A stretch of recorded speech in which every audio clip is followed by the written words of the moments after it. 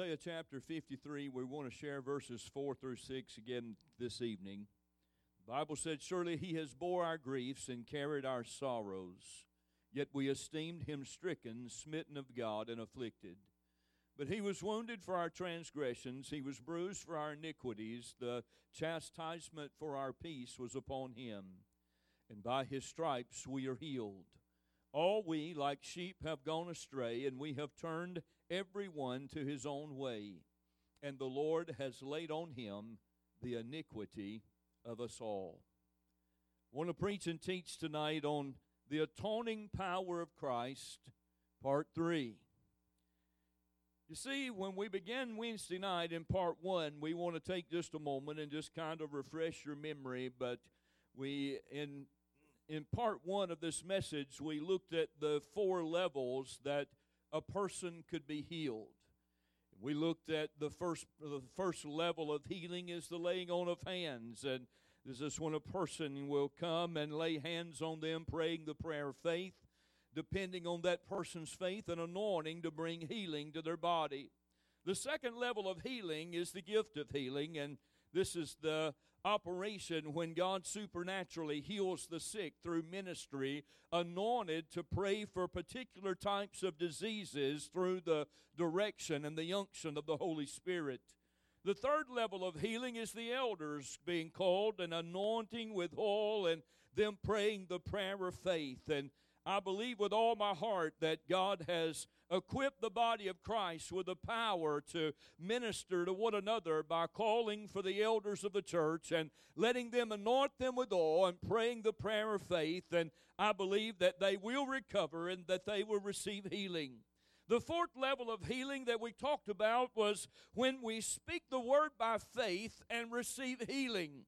This is when a person has enough faith to say, you don't have to lay hands on me. You don't have to anoint me with oil. You don't have to give me a prayer cloth. Just speak the word in the name of Jesus, and I'll receive my healing by faith in the spoken word. In looking at these 4 levels of healing, every one of these methods is dependent upon a person.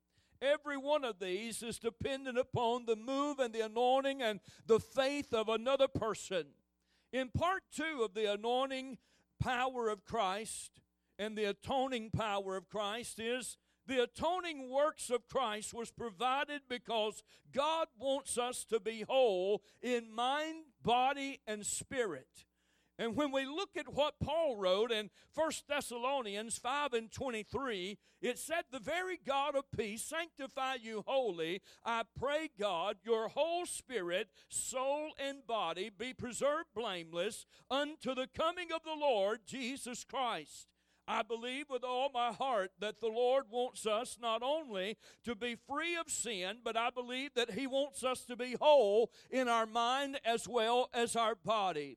If we say that Jesus only died on the cross to forgive us of our sins, then we're only covering one part of the atonement that Christ provided for us at the cross of Calvary, which is the spiritual healing of the human soul and the forgiveness of sins. But I want us to look back just for a moment at Isaiah 53:5 as he went on and he said, "But he was wounded for our transgressions and he was bruised for our iniquities." For this covers the spiritual part of the atonement, the forgiving of our sins. Then it said the chastisement of our peace was upon him, and this covers the mental and the emotional part of the atonement. I believe it's important that we realize that through the atoning power of the cross that God wants our minds to be healed. If there's any time that we need to have clear thinking, we need to be spiritually minded, I believe it's in these last days when we face more battles and more struggles and more attacks from the enemy in our mind than we do anywhere else. And then in the last part of this verse, in verse 5, it said, "And by his stripes we're healed." This covers the physical part of the atonement. God wants us to be whole in every area of our lives. He wants us to be whole in mind, in spirit, and in body. You see, when Christ bore the crown of thorns on his head, they pressed down in the flesh, and with each drop of blood that flowed down his face, it was for the healing of every mental battle that man would ever go through or ever face. Every stripe that was laid on Christ's back was covering every sickness that would be known to mankind, so that we could walk in healing and walk in health. And as Christ was nailed to the cross, every drop of blood that he shed was for our deliverance from the bondage of sin, that we could be whole. God has provided through his Son, Jesus Christ, everything that we need as a believer in Christ for us to walk in victory, to walk in health, to walk in healing, to walk in a sound mind, and to be victorious as a Christian. And I believe he wants us to be totally healed. Now, as we go into part 3 tonight of the atoning power of Christ, I want to share with you for a few minutes another way that a person can walk in healing. Now, this next way of walking in healing does not depend particularly on another person. It only depends upon you and upon the Lord. It all starts with partaking of the Lord's Supper, which is communion. You see, I want us to look back to the book of Exodus and the events that took place during Passover. When you go back to chapter 12, the Lord instructed the people to take a spotless lamb, one without blemish, that would represent the lamb without sin, which would eventually be Christ later on. For they were to make unleavened bread, and they were to eat the bread with a roasted lamb. You see, leaven represented sin, so they were to make bread without leaven or without sin. It said in Exodus 12, verses 9 through 10, he said, roast in fire its head with its legs, its entrails. You shall let none of it remain. Eat it all before you depart. All means the head, the legs, the liver, the heart. It means to eat everything, every part of the lamb. Why were they to eat all of the lamb, every part of the lamb? That's a question that's pondered in my mind. But I have done research, and I found some research, and I found some things in studying after Perry Stone on the book that he written, The Meal That Heals, and different authors, and I've got some things to share tonight. You see, since about 1930, people from the United States have been going to Europe for a special treatment called cell therapy. Dr. John Miller, who is a professional chiropractor out of Tampa, Florida, says that cell therapy is when you take an unborn lamb heart before its immune system is developed, and you chop it up, mixed with saline solution, and you inject it into a human heart that is diseased, and in a short time, it will cure that diseased heart completely. There's documented proof of healing that this works. Dr. Miller says that you can take the liver of an unborn lamb before its immune system is developed, chop it up, mix with saline solution, and it's been injected in persons with liver disease, and in a short time, they have gotten better, if not totally healed.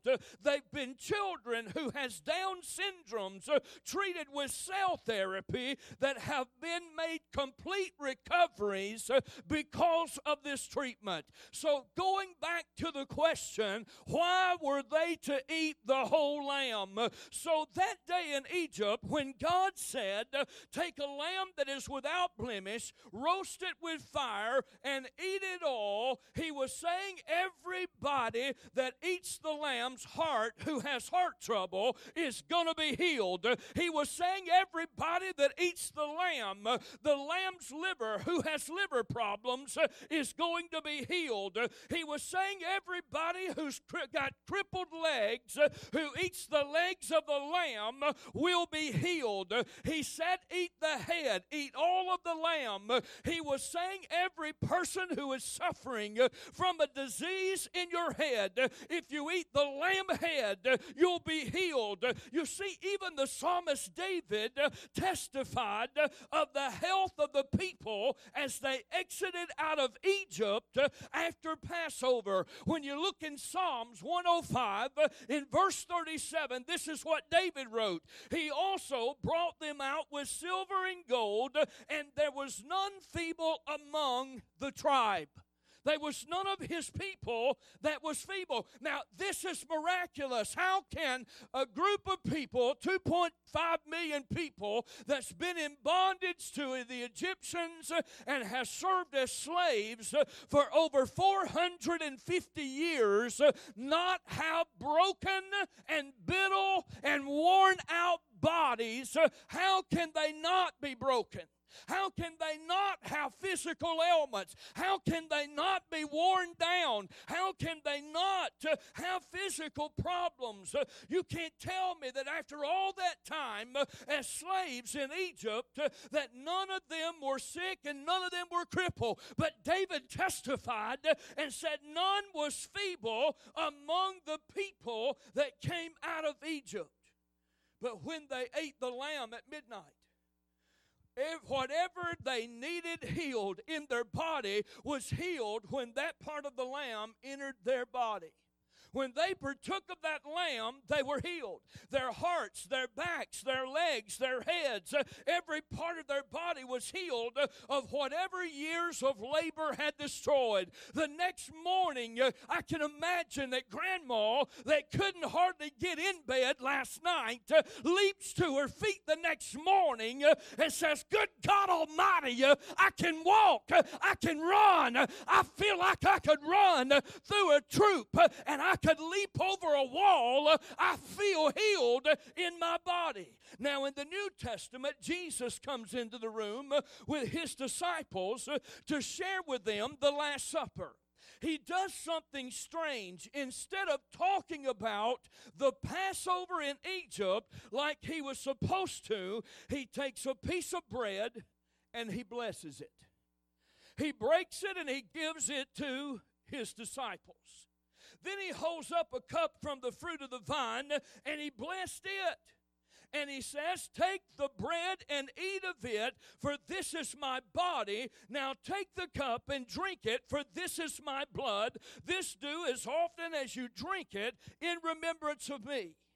Now, I want us to look at what Paul said to the church in 1 Corinthians 11, verse 23. He said, for I received from the Lord that which I also delivered to you, that the Lord Jesus on the same night in which he was betrayed took bread, and when he had given thanks, he broke it and said, take and eat. This is my body, which is broken for you. Do this in remembrance of me. And in the same manner, he also took the cup after supper, saying, this cup is the new covenant in my blood. This do after as often as you drink it in remembrance of me. For as often as you eat this bread and drink this cup, you proclaim the Lord's death till he comes. The church at Corinth celebrated the Lord's Supper continually, and yet they were weak and sickly people among them. Why? What Paul was telling them was this, that they would not be weak and sick or die before their time if they would properly understand and discern the Lord's death. If they really get in their mind and in their heart what the Passover is, what the Lord has really done. What is the Lord's death? What has he provided for us? Oh, that by the thorns that he bore on his brow, I don't have to have mental or emotional problems.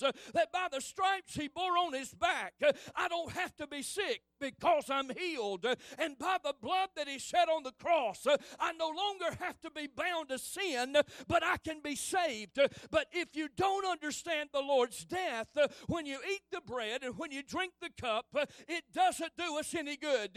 And I began to think about this. How many times have we come in church and we've had communion and we've done it just in remembrance of the Lord, but we never really thought about that He was the spotless Lamb, and that every time we partake of the bread, we're eating of His body, and we're doing it in remembrance of Him. And if He's the spotless Lamb, and He was whole, He was complete, He wasn't sickly, He didn't have sickness, He didn't have disease, and we partake of His body, what does that bread do for us?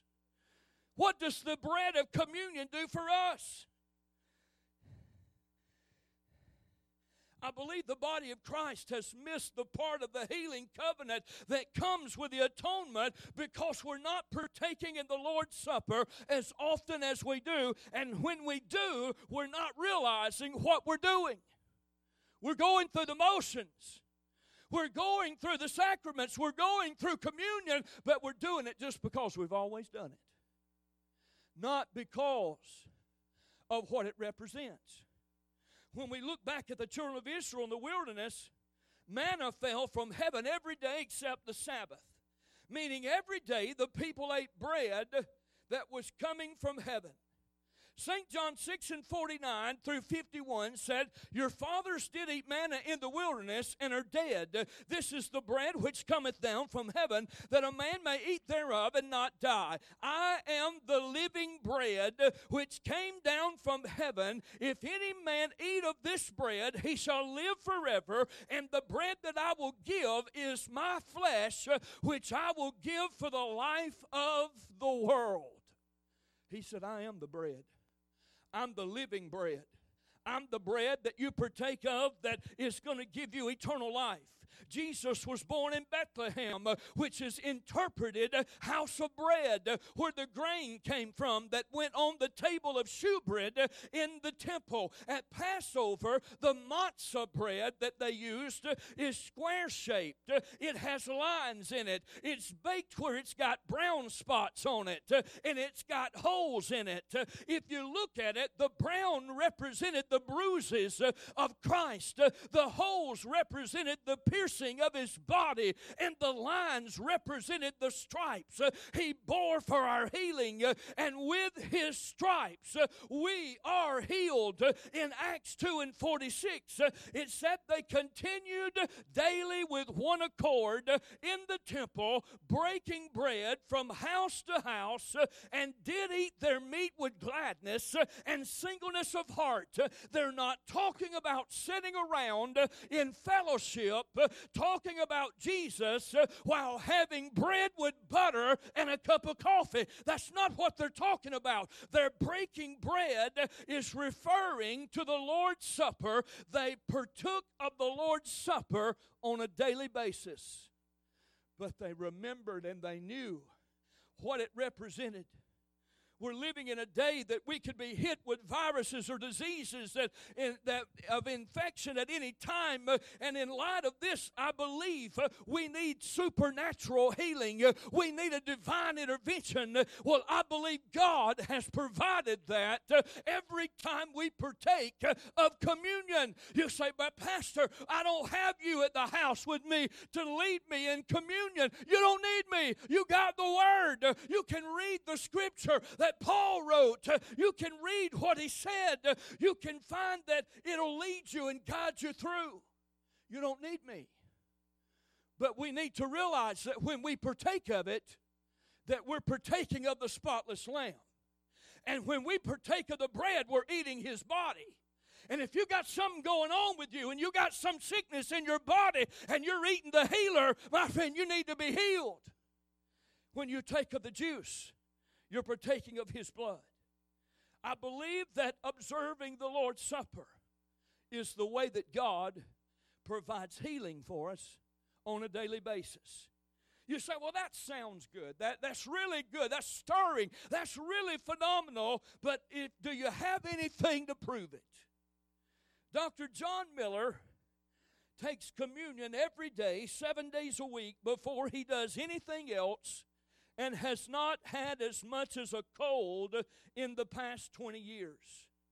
When Johnny Cash was diagnosed with cancer, God spoke to Dr. Miller and told him to get to Johnny Cash, give him a tape on communion, and tell him to do it every day. Dr. Miller made a kit for him and sent it to him.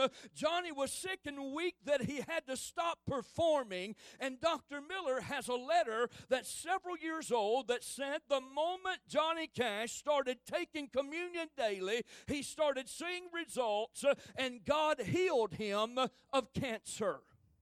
A lady by the name of Janet Blaylock was diagnosed with cancer, but started taking communion every day. 39 days later, the doctors went in to remove her cancer, and they could not find any cancer because there was not any there. I believe that God is still healing.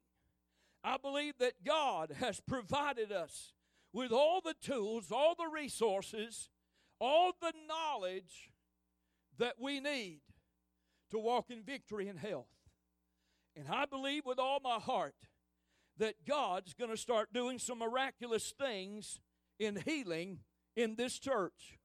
I believe that God's going to do some miraculous things. Tonight, I want us to partake of communion tonight. But we're not just partaking of communion like we have for all these years. I've led you in communion since I've been here, at least twice a year. And I've led you in communion, and we've done it, and we've had great services. We've had great moves. The anointing has been powerful, but I believe that a new revelation is going to help us realize we're not just doing it in remembrance of what Christ did, but we're partaking of a spotless Lamb that can bring healing to my body. And every time I partake of that bread, I'm claiming healing for my body. Every time I partake of that juice, I'm claiming healing for my body. I'm claiming deliverance from sin. I'm claiming victory in my mind. I'm claiming power in my spirit. I believe that as we partake of communion, God is going to do some things in your life, in your heart, and in your spirit. I believe God can turn things around, and I believe God can do it. And I believe this is the answer and one of the ways that God's going to move in these last days. I appreciate the presence.